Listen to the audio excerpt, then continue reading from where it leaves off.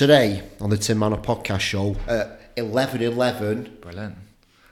Rob Hosking's ex-police officer turned motivational speaker, and you're the co-founder of Rise of Happiness. That's it. That's the one. How did this come about, mate? Ex-police officer. Yeah, it's a bit of a story. Ex-police to motivational speaker and talking about happiness. Yeah, it's been a long journey. TEDx as well. You've been on TEDx too. Amazing, so mate. It's been a long, hard but worthwhile journey. So Tell me about the police then. How did you get into being a police officer? You know what? People always like, you follow your dreams and everything, like being a police officer. I was like, nah. Like, I was studying history, 4th year at university. History to the police. So it doesn't really go. And I was like, I never wanted to join the police. And then my brother said, oh, look, they're recruiting. And he was going to join. And my family, we were police or military. So I had that idea of, other people's idea of what success and what happiness was, were either police or military. And I was like, right, if someone's going to join the police and it's open, I'm in the 4th year of uni, don't know what I want to do after, didn't want to become a history teacher. I was like, what should I do? I was like, oh, screw it, I'll just apply. Just what's the worst thing that can happen? 3 months later, I've joined. I left university halfway through 4th year, and there I was, starting my first shift in February, 2nd of February. Why history in the first place? Just something you're interested in again, I just loved history, and I wanted. So I'm from Belfast originally, and I just wanted to experience university, get some life experience about me, and I thought going to university was a great way just to kind of break free of some shackles of back home and just experience life in a different country. And I just loved history. I was like, I never thought. How old were you when you moved over to do 19. That? So I was 19, and I just wanted to experience something different. Had enough of Northern Ireland. Like, I loved Northern Ireland, but just had enough of it, and just wanted a new experience. History, I said, was just my passion. I just loved doing it. So I thought I'll just put those two together. And where did you join the police? Which county? It was in Tayside, so up in Dundee area. I joined the police force, and it was a challenge to say the least. And that person that I always talk about this, that I was a different person when I joined the police. Then who was you when you joined the police? I was someone like fun. First of all, fun, happy. I was so positive. I was, I would always have a laugh, and there was you just see the energy about me that you're like, this guy's full of life and just loves life, so to speak. Then all of a sudden, within 6 months of being in the police, that fun-loving person completely changed. All of a sudden, I was becoming this negative person. What was it, Rob, that did that? The environment? The environment. Like, I talk about this, where I think the culture of the police, your colleagues, they've been in there for 30 years, some of them 20 years, 10 years. They've seen awful things, and that changes them as people, and they're just bitter. They're bitter about life. They're pessimistic about life. They think everything's crap, and whatever it is, they don't like change. And then all of a sudden that kind of gets put on you. And then when you think, you just witness the worst in people day in, day out. So not only were your colleagues pessimistic, but then when you're seeing the worst in people, you're seeing the murders, you're seeing the physical assaults, you're seeing the sexual assaults, domestic abuse, whatever it may be, you're seeing the worst in people day in and day out. That has an impact on how you view the world. So how I viewed the world at 22 years old, although I knew these things happened, I wasn't subjected to it. And now in the police, I was getting verbally abused left, right and centre, physically abused sometimes. People, they heard the accent especially, and they were like, right, happy days, let's abuse him with his accent. And that was not just my colleagues, that was people too. Like, everybody was going at me for my accent and how I was different. The amount of times people were like, get back to your own country, abusing me. Oh yeah, you're Irish, so-and-so, whatever it may be. And I was just like, bloody hell. From your colleagues as well? My colleagues even said, get back to your own country. But it was, that kind of banter when in the room, you've got, especially the lad banter. Have your lad banter, and you poke fun at people and stuff. And, I'd have a wee bit of banter, say something to somebody. And it was all just banter, and they always would laugh. But some people didn't like being the butt of the joke in a group. And then all of a sudden, they saw me as the weak one, and the inexperienced one, and they were like, I'm going to make you the butt of the joke. And they were like, oh, what do you know anyway? Get back to your own country. You're over here taking our jobs. And I'm like, funny, you didn't like, you were fine with the banter, but as soon as I put the banter on you, just as a joke, you didn't like it, and then you just got nasty. It turns toxic. Exactly. And that culture existed, unfortunately. And I just think, when you're with people, especially in the police, where your colleagues are there to save your life, but the next minute they're happy to make you the butt of the joke around your friends or your other colleagues, you just think, really? Like, is that what we are? I thought we had like a connection here. But no, I'm just another number to you. I'm just another person. You don't give a crap about me. You just want to make sure that you're seen as the big guy in the police station or whatever it may be. And I just thought, that culture's not me. How long you were in it for? 5 years. Oh, yeah. Yeah, and you know what? I wanted to leave after the first year. I wanted to leave after the second year, the third year. I wanted to leave, but I just felt trapped. Yeah, I was going to say, how do you leave something like that? Exactly, that's the thing. I'm paying into a pension. I'm got a good job. Society and people around me would be saying to me, oh, that's a good job though. Oh, that's brilliant. You're in the police. Oh, geez, that's brilliant.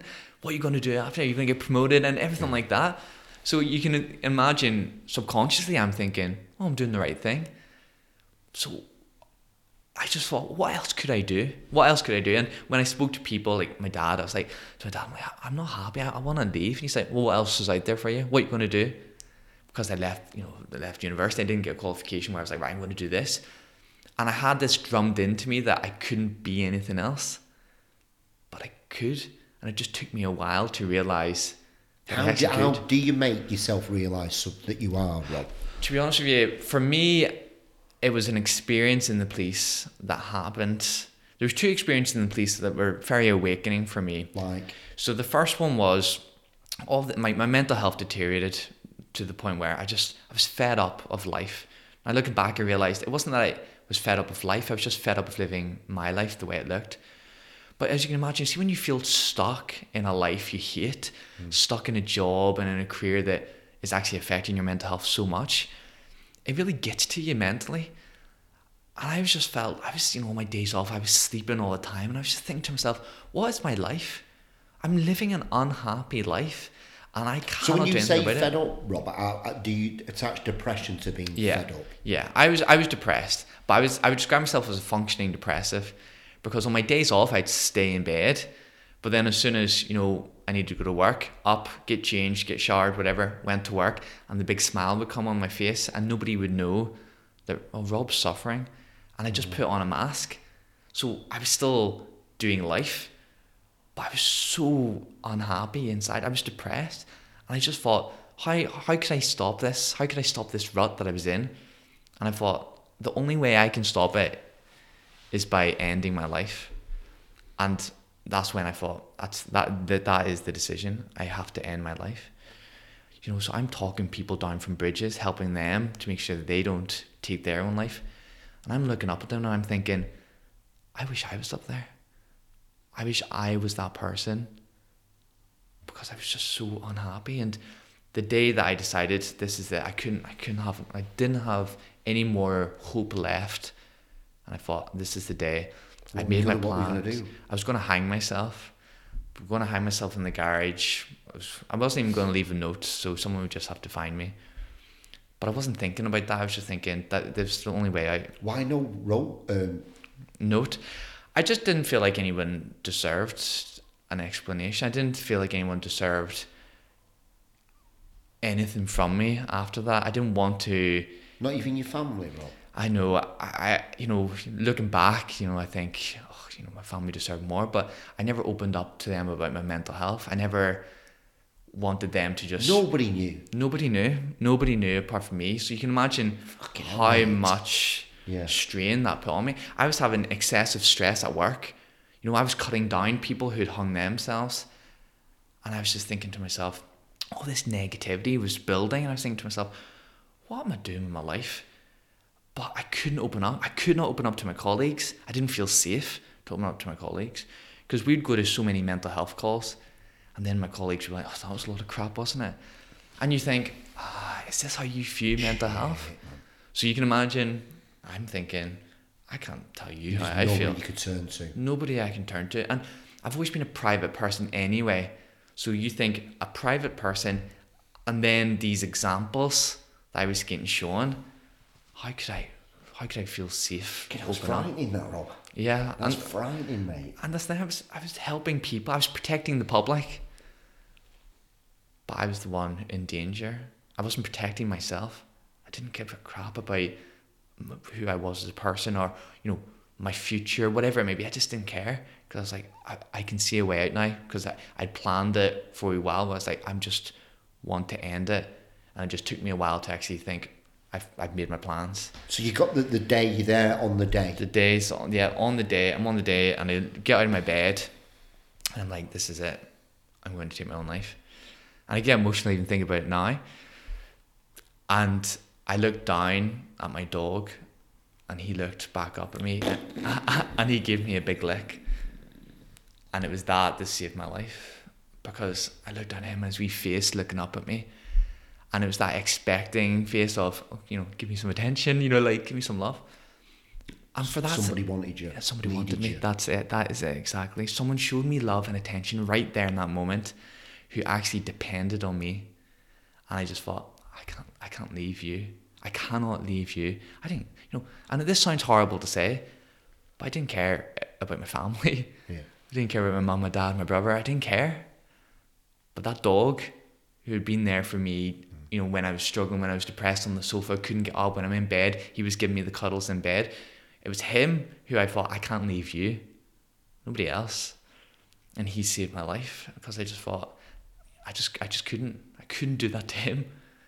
Now, although I didn't take my life that day, I didn't magically just get better. That's when I would probably describe myself as a functioning depressive. I just kept going. I never told anybody. I only told people about these ideas, my family, last year. And that was in 2018 when I wanted to take my own life. So it was a lot of years after when I actually opened up to my family and said, this is how I felt at one point in my life.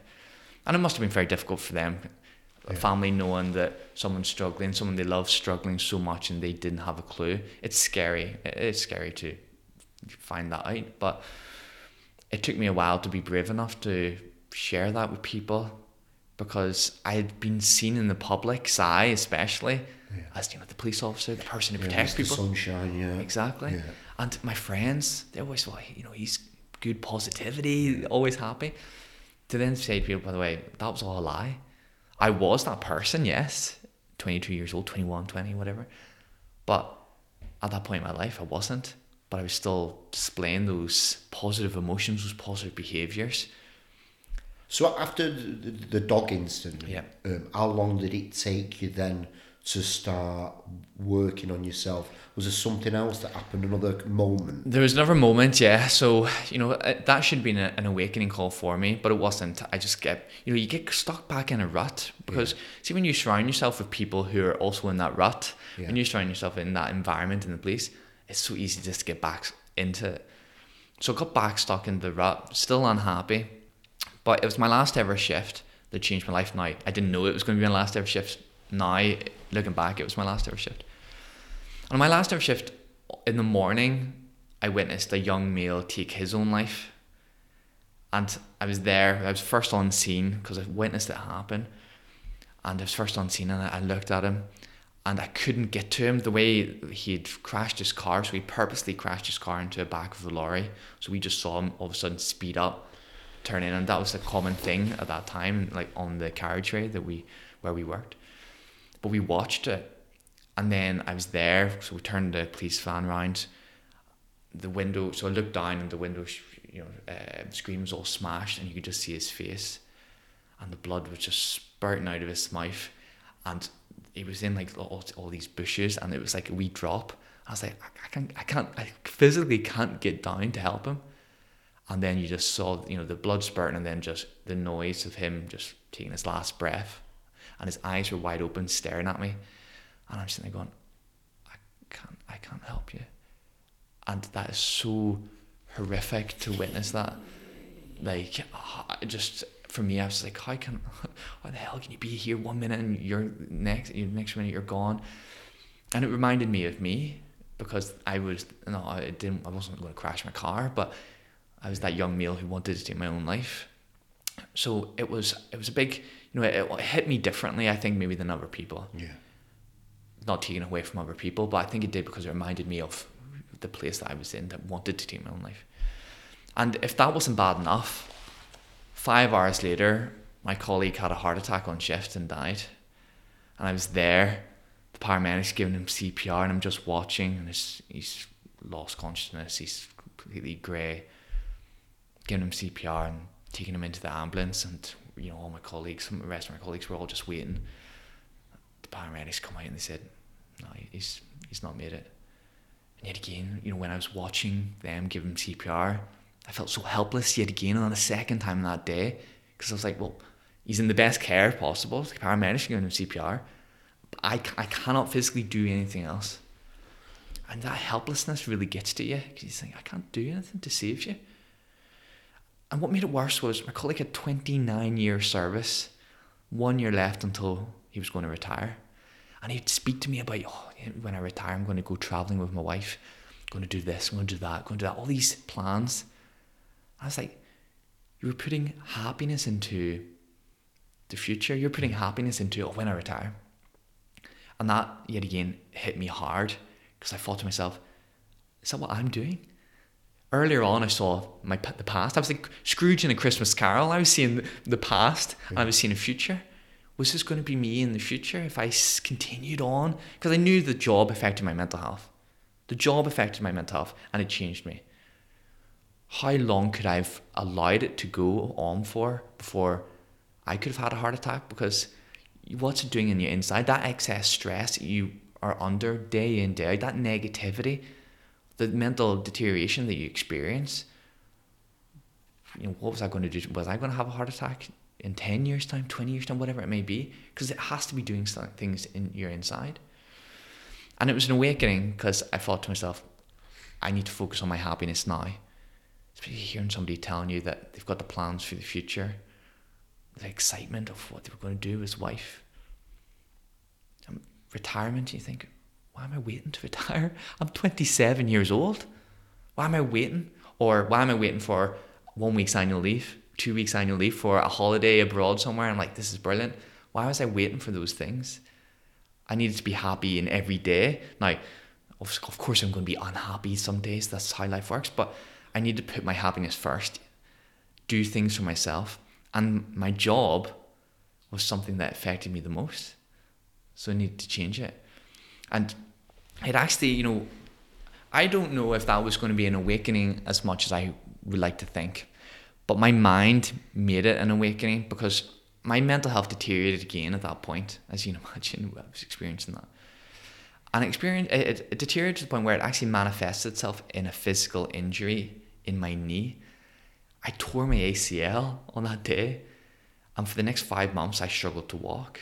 Now, I didn't tear my ACL because I fell over or whatever. My mind thought, right, we need to make him stop. We need to take him out of the game completely. What can we do? And we all have different weak points in our body, and obviously my knee, I had a previous injury in my knee, but they were like, right, that's the weak point. And it tore my ACL. So for the next 5 months I had to take time off work. And that's when I realised all these things about what I wanted to be, who I wanted to be, what I wanted to do in my life. And none of it correlated with being in the police anymore. None of it did. What help are you getting there, Rob? In that time you've torn your ACL, are you just sitting with yourself and talking to yourself? Yeah. Are you on YouTube? Are you searching for stuff? What are you doing, sir? To be honest with you, I was watching things that I loved, so I was kind of focusing on just like, what do I love? But I wasn't getting any help in terms of what do I need to do to get through this. And I remember I went to my inspector and I said to him, I'm struggling mentally. And he said, he was on his laptop, and he looked at me and he says, you'll need to get that sorted.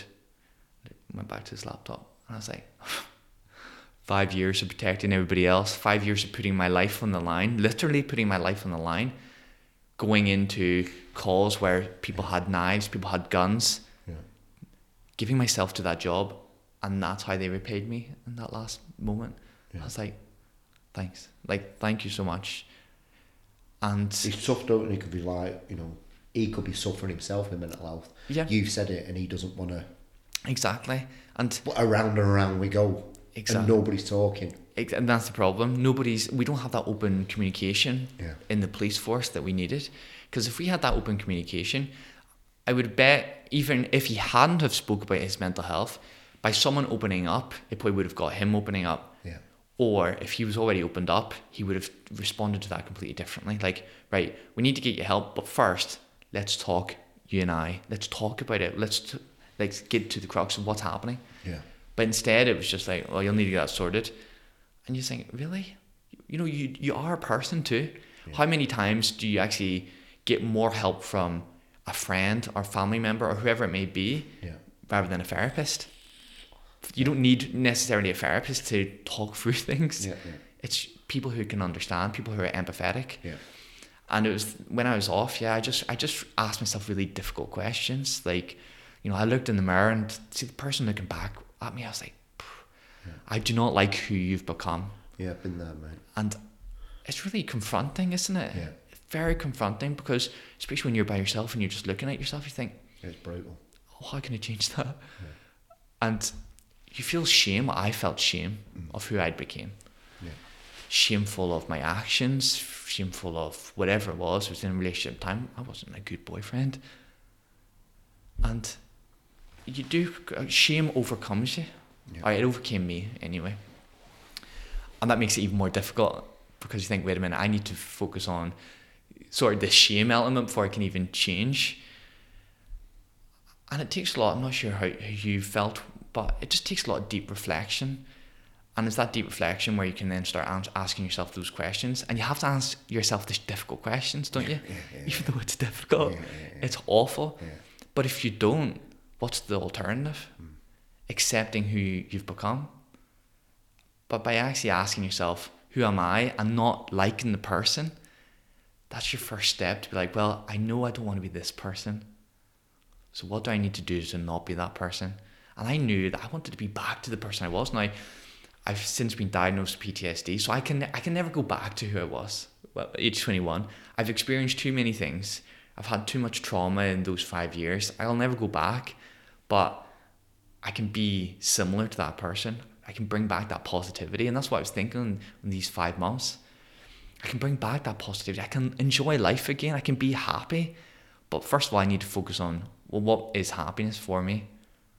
And that question was difficult. And I didn't know what the answer was. I didn't know who I wanted to be necessarily. I just knew who I didn't want to be. I didn't know what made me happy, but I knew what didn't make me happy. The police didn't make me happy. So quit. And after 5 months, when I was better, I was like, right, I've got a decision. Do I go back to that life? Or do I quit and start something new? And I was like, well, it's a no-brainer, because in those 5 months, I slept better. Now, yes, my knee was in agony, but I slept better. I ate better. I looked after myself in different ways, where all of a sudden I was engaging in healthier behaviours rather than the negative, unhealthy behaviours that you would do in the police. And, you know, my friends, my colleagues, we'd finish a night shift, and sometimes, you know, awful night shift, you think that was brutal. And I'd go home at 7 a.m. and you think, oh my God, right, I need to go to bed soon, but I'll maybe have a tea or something just to relax me. But for him, booze, get the drink. Thankfully I never self-medicated through drink or drugs, but I self-medicated through other things, where the unfaithfulness in a relationship, the sex, that kind of stuff, that's probably how that kind of stuff, the sexual stuff, is probably how I self-medicated. But other people, and I've seen it, people turn to drink, drugs, whatever it may be. And you can only go so long by self-medicating on unhealthy behaviours, can't you? Because for me, it was either, well, if I keep doing that, I'll be dead before I'm 30, not because I'll die doing sexual things or whatever. It'll just be because all that built up negativity and the shame, that will always take over. And that will, you know, that anxiety, that paranoia, all that, that's what will take over. Brutal. And people with drink, whatever, you know, you get into obsession with that. And it's a very difficult time to be able to say, right, stop all this. I managed to. I didn't manage to overnight. it was, those 5 months gave me that platform to be like, right, Rob, you've got 5 months. Well, I didn't know I had 5 months, but you've got time. I knew that the ACL injury in my knee was going to take time to heal. So take time to yourself. Ask yourself shitty questions that you might not want to know the answer to, but ask yourself it and see where we get to. Because anything you do is better than what you were. So when you hit rock bottom, you think, well, the only way's up. The only thing I did, whether it's any decision I make, surely it's going to be better than where I am. I've made shitty decisions. So, and that's what I did. In the space of 2 weeks, I quit my job, ended a relationship, and sold my house. Because all of a sudden I was like, clarity, I'm clear of who I wanted to be. And none of these things aligned. Now, ending the relationship, that was a given, because I can't be unfaithful and think, well, no, that's going to continue. No, I knew, yes, I was unfaithful. I think a lot of the trauma that I was experiencing went into that kind of stuff. Yeah. But I was also unfaithful because I was unhappy in a relationship. So there was all these things. So I was like, I just knew it. All of a sudden, by analysing my life, I just knew the things I had to fix. And what are you thinking of doing once you've done all that? What was your plan? I just thought, thankfully, so my parents lived in Belfast, and they actually moved over to where I lived, not because of what I was going through, they didn't know, but they moved over. It was just eventually, my brother had a kid, that's what it was, and they wanted to be closer to the grandchildren. And they moved over, and I'm so close to my dad, he was like best friend to me, I'm so close to my mum too, but for the first time in 10 years, because I didn't live near them for 10 years, for the first time in 10 years, I actually had a support group there. Yeah. Whether even if I didn't tell them anything, but it was a support group in terms that I felt safe there. Yeah, safety's there. That's it. Yeah. And they moved over at that time. So this decision of selling my house, ending a relationship, and creating a job, that was correlated with them coming over. I moved in with them initially. I went back to my safe space, and it just felt like this relief. Just like, oh my goodness. Then COVID hit like 3 weeks later, but it was. And then COVID, yet again, it allowed me a lot of reflection and time to be like, well, what do I want to do with my life? Who do I want to be? So it kind of prolonged those kind of questions. But it was good because I knew what I didn't want. So I think that's where you have to start. When was the time that you knew what you wanted to do? What was that? I think I knew, to be honest with you, in terms of the motivational speaking stuff that I do now, that took probably about a year, maybe even a year and a half after I've left the police. Right. Because I felt like, when I left the police, I thought I've removed the thing that's causing me trauma, the PTSD. I've removed it. And I focused on that last shift. I thought that last shift, that was the final nail in the coffin, so to speak. But I didn't realize at that time that coffin had many nails in it before that final nail. That last shift was just the last shift. That was the final straw. And it took a while for me to actually remember this trauma. I just thought, I've removed myself from it, I'll heal now. I've healed from that last shift. But a year and a half or a year after, I started experiencing the PTSD symptoms. Like what? I was getting flashbacks at night. I was getting night terrors. So I'd wake up shouting, fuck off, fuck off, fuck off. Sorry, I'm allowed to swear. Yeah. I'm like, fuck off, fuck off. And my partner's like, my now partner, she's like, what's wrong? I was like, oh, don't know, like, what's happening? And she's scary for her when I'm having these outbursts at night. I'm saying other things at night just randomly, and she's like, what's wrong? I'm like shaking uncontrollably. I was getting the sweats at night. So the night terrors for me was the biggest one. Yeah. And I wasn't, I was afraid to go to sleep. Each night, I was afraid of going to sleep because I was like, I'm not thinking about the police.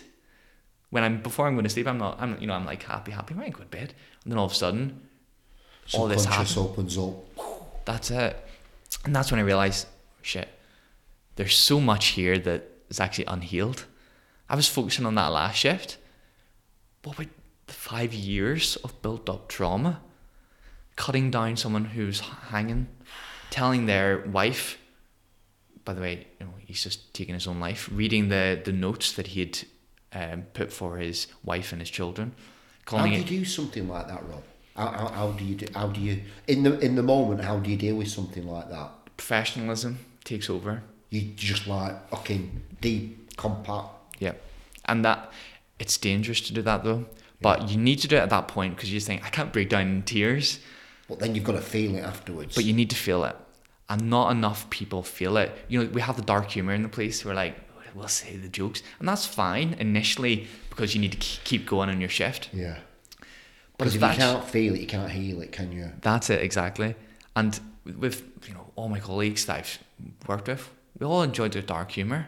Yeah. How many of us was doing the healing work? Yeah. We weren't. We were doing the dark humor and the dark humor and the dark humor and dark humor, and then maybe self-medicating through the unhealthy behaviors. But we weren't feeling what we felt. We needed to feel, geez, that was brutal. Because then I had to tell his 14-year-old son that his dad's just taking his own life. Hell. Then, the wife's on my shoulder. I'm giving her a hug, trying to show some compassion. Be like, it's fine. It's fine. What can you say? It's fine. It's not fine. Your partner's died. But, you'll get through or whatever it may have been at that time.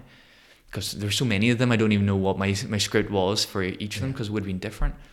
Then telling the 14-year-old son, when you're experiencing indirect trauma like that, so I'm experiencing the trauma of cutting down somebody or attending a fatal crash. And then you've got the indirect trauma of going to the parents and saying, with the fatal crash, one of the fatal crashes, go to the parents and say, yeah, your son. And they're like, what about him? We've just seen him half an hour ago. I'm like, yeah, he's just had a crash and he's not made it. He's passed away. And then you can imagine the initial trauma that they're exuding onto you. I never thought of that, the indirect trauma. Exactly. And you're thinking, like, this is brutal. Like, that person was a perfect example where I had to tell his family, his parents, that he'd passed away. Then I had to tell his wife, who they were just told that they were expecting a baby a month before that. And I had to say, he's no longer here. They just got married 2 months before it. She just ran out and went into a car and just sped off. And then we're like, right, now we've got another problem. So yet again, that's your professional head on, because like, right, now forget about this trauma. I need to focus on her safety because she just drove off. Right, we get this registration push that down to the back. Can't deal with that. Move on. Exactly. And then in the police, for example, when I cut down that person who'd hung themselves, I had him over my shoulder, put him down on the floor.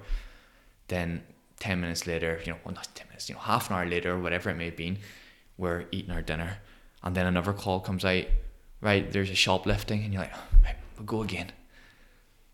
How can I heal from... You don't have time to process. You don't have time. And that last shift is a perfect example of... It's bad enough not being able to process trauma when you're going to other things, but when you're going from trauma to trauma, that last shift, that traumatic incident in the morning, within the space of 5-6 hours, a traumatic event later on in the day, 2 traumatic events in the one shift, and that's normal, unfortunately. And some days you'll get no trauma, but most of the time, you'll get a traumatic event, and they'll look different. It might be, you're dealing with somebody who's got a knife, who's threatening you with a knife. That's trauma. If someone's abusing you, trying to fight you, that's trauma. Or the trauma where, people are dying in front of you, that's the different level of trauma, but it's all trauma. Yeah. And then you've got the indirect trauma, and you think your days are made up, your shifts are made up of trauma, but are you healing from it? How can you? How can you? How can you when you go again? And I talk about that go again culture. And yes, they have to do it, but they don't have to not heal. Yes, people have to experience these traumas. Yeah. It's part of the job, unfortunately. But how can we help them? They need mandatory counselling. Whether you want to speak about it or not, it's just put them in a room, and there's a counsellor there who's trained. They might ask you questions, and you might not want to talk, but at least the option's there.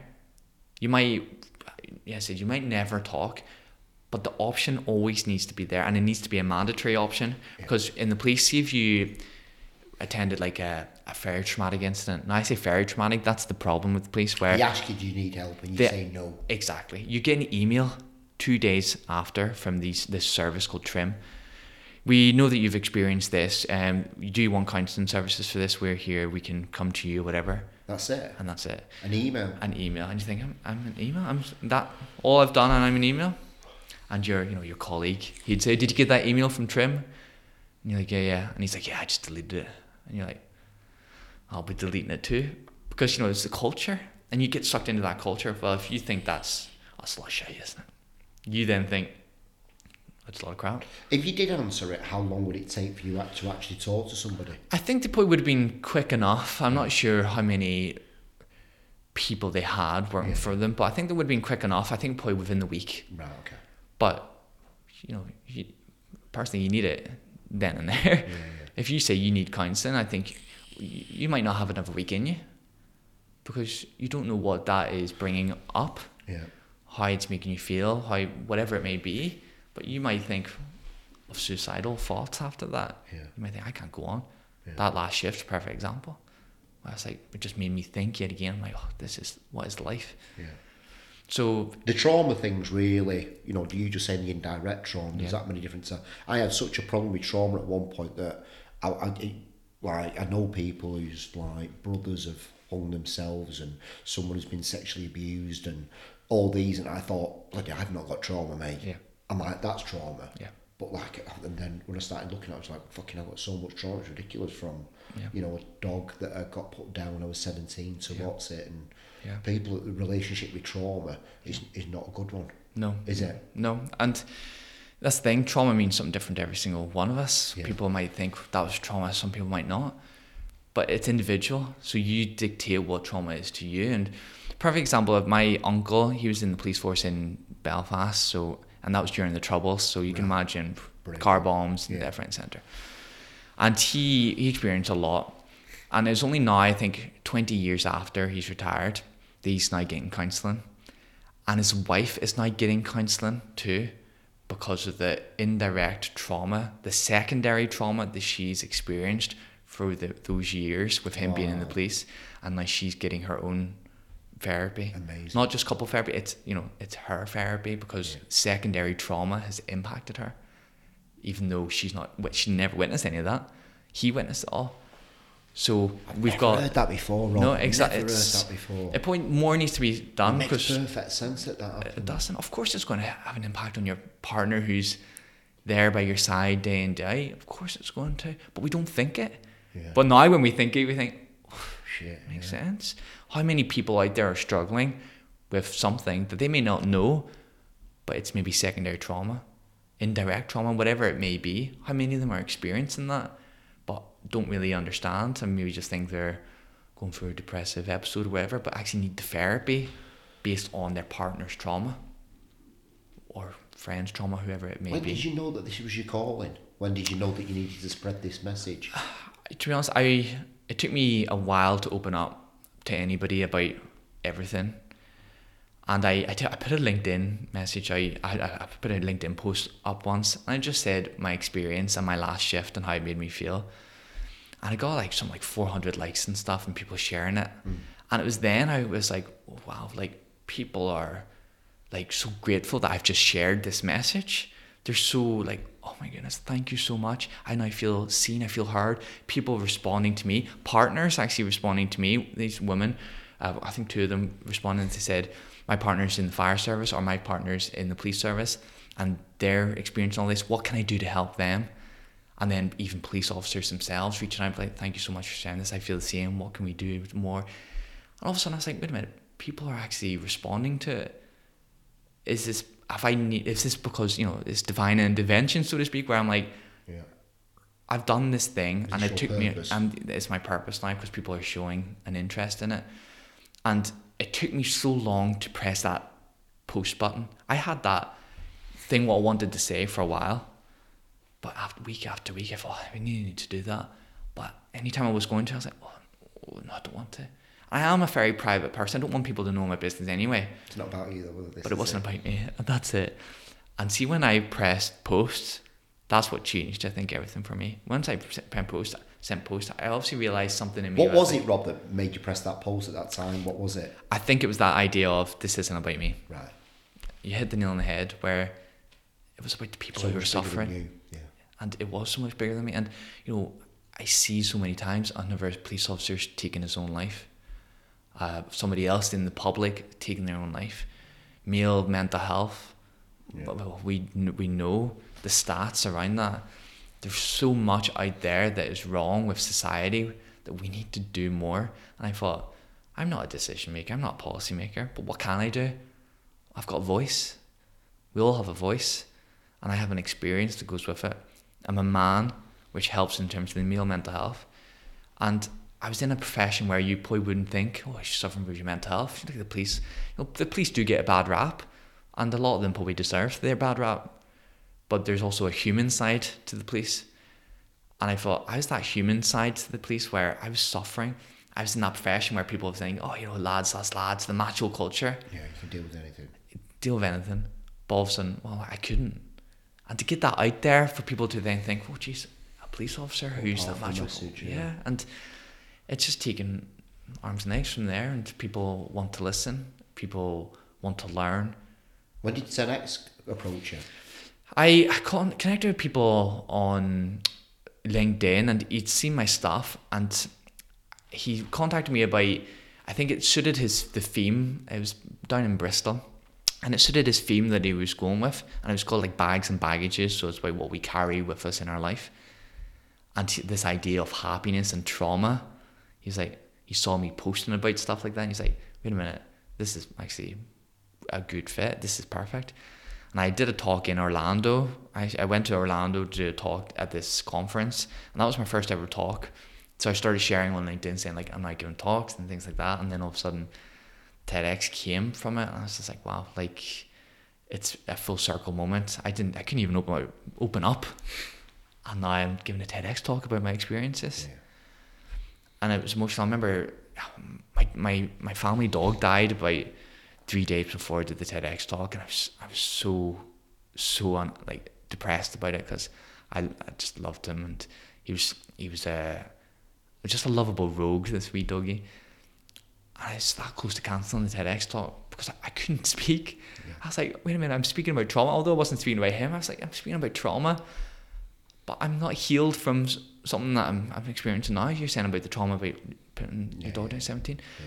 Dogs have that impact on you. Yeah.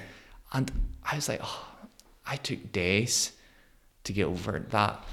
And I was like, no, this TEDx talk needs to happen. Not just out of a selfish point of view. It was a platform, and it was the biggest platform that I'd done at that point, where other people can hear my story.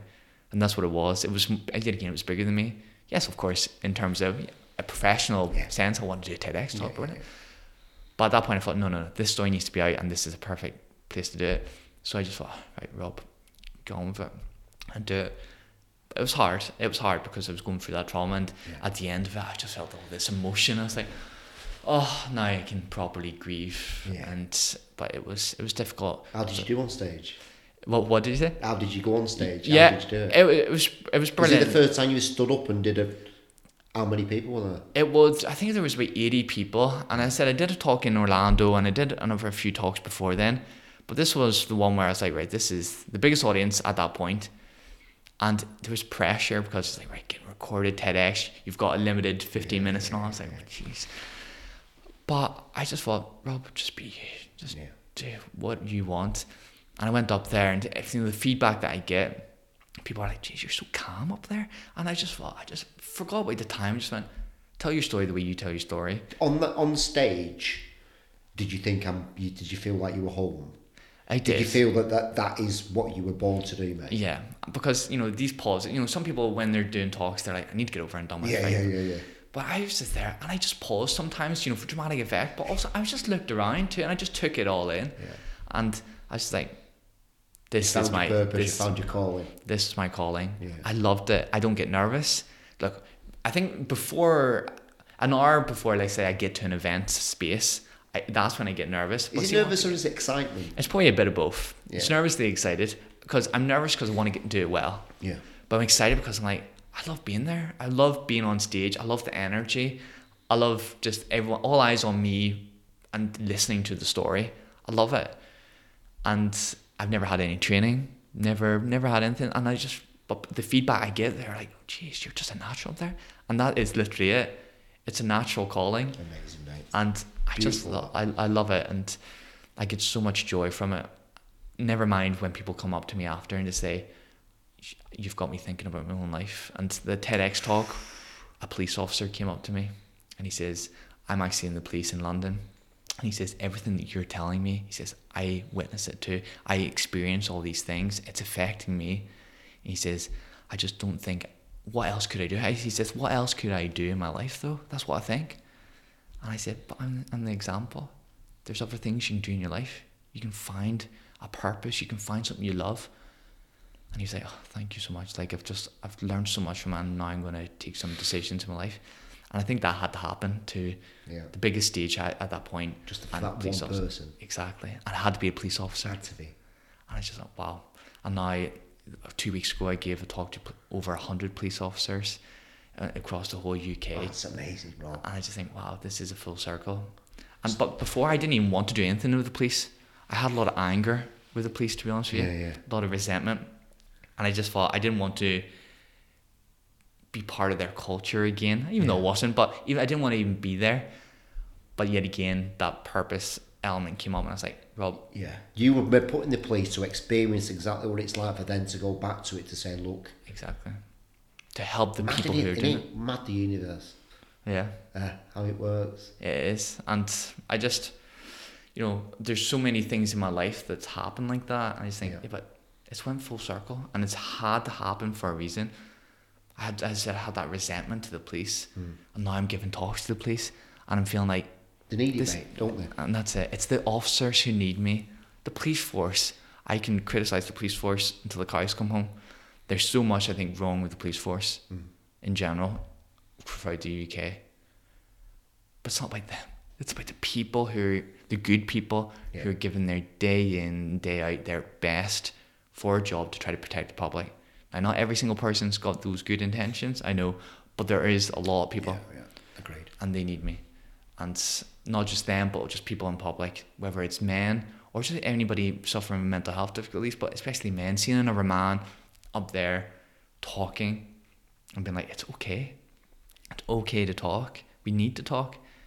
Yet again, I think for men especially, seeing other people do it, it's so transformational, isn't it? Especially seeing a man doing it. And, beautiful, mate. And when did you set up your business then? When did you find?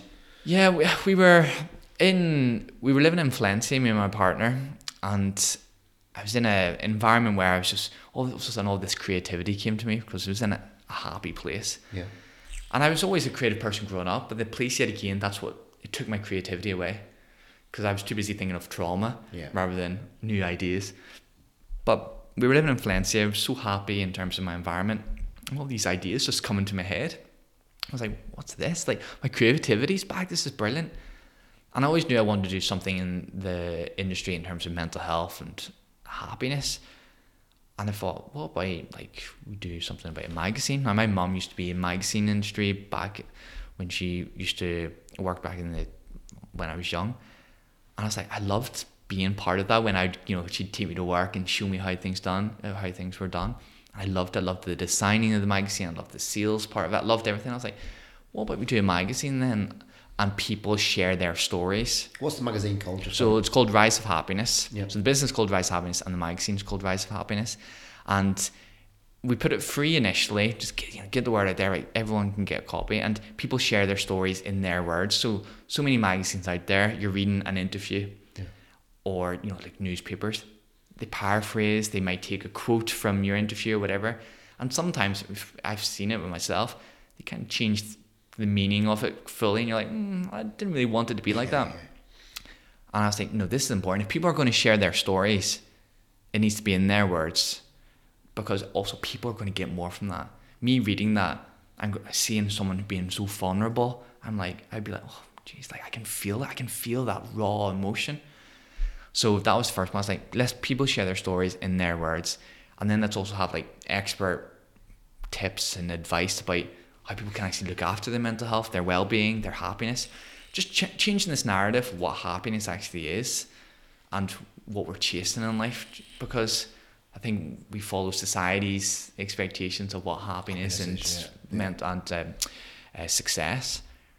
But let's change it. And the magazine's all about changing our perception with people's stories about how they cope with their struggles, but also the tips and stuff, whether it's tips about what you can do in your life with nutrition, sleep, whatever it may be. Tools. Exactly. And so they've got people, the readers have got two takeaways. They've got the takeaways of vulnerable stories, which have an impact on themselves. You know, your podcast, a perfect example. People telling stories matter in this world.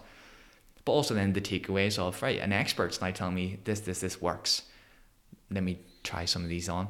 So yeah, the magazine's been going since August 2022, so it's been a year now, just over a year, and it's now going into W.H. Smith from December, so we're going to be on the stall. So yeah, how do you feel? Excitedly nervous, yeah, again, but I am excited. Like, we know that it's a great product because we're doing it for the right reason, and you know, people sharing their stories, people get something from it, and we've had so much feedback. People are saying, this is amazing, like, I've actually learned so much. And also the contributors themselves, see, when they've written their stories, they've came to us and says, this has been a really cathartic experience. It's like journaling down, exactly, getting it out of your own head. And it's nice because we have a mix. We have normal members of the public, but we also have people in the public eye. So like, say, Sky Sports presenter Simon Thomas, and football Clark Carlisle, he did an article in this latest issue. A wrestler did a previous wrestler for the WWE's done an article for us. So it's that nice balance of everyday people stories and with people that you might know. Exactly, because again, it highlights this idea of we're all the same. No matter if you've got all the money in the world, all the fame in the world, none at all, whatever. We all experience mental health, happiness, well-being, whatever it may be in that bracket. We all experience it. You're not safe because you're in the public eye. And yet again, it's that idea of we're all got mental health, so let's talk about it. Who do you see now you look in the mirror? I see somebody who is firstly happy. I mean, that's the main thing. I see someone who is, yet again, positive. He's got his creativity. He's got his spark back, so to speak. And he's Rob. He's the Rob that I knew and I wanted to be again. Now, I do see under the eyes sometimes the trauma is still there, but I wear it now. It's like a different hat. I'm like, it's just another hat that I wear that it'll always be part of my life. As I said, since being diagnosed with PTSD, it'll always be a part of me, but it's a part of me that I'll never let control me. It's going to be, I'll live with it. It's just a part of you. Exactly, and that's the perfect way of putting it. It's just a part, and the rest of me is happy, positive, and just love life. And for where I was of wanting my life to end to now loving life and seeing the potential of life, it's a beautiful full circle moment. Thank you, Rob. How can people get in touch with you? How can they get in touch with you if they want you to do a talk? How can people find the magazine? So if you go onto the website, which is www.riseofhappiness.com, check out the magazine. You can get your free copy at the minute right now before the December issue, so you can download your free copy. And for myself, if you go on Instagram, my Instagram is Talking with Rob, and my website's also talkingwithrob.com.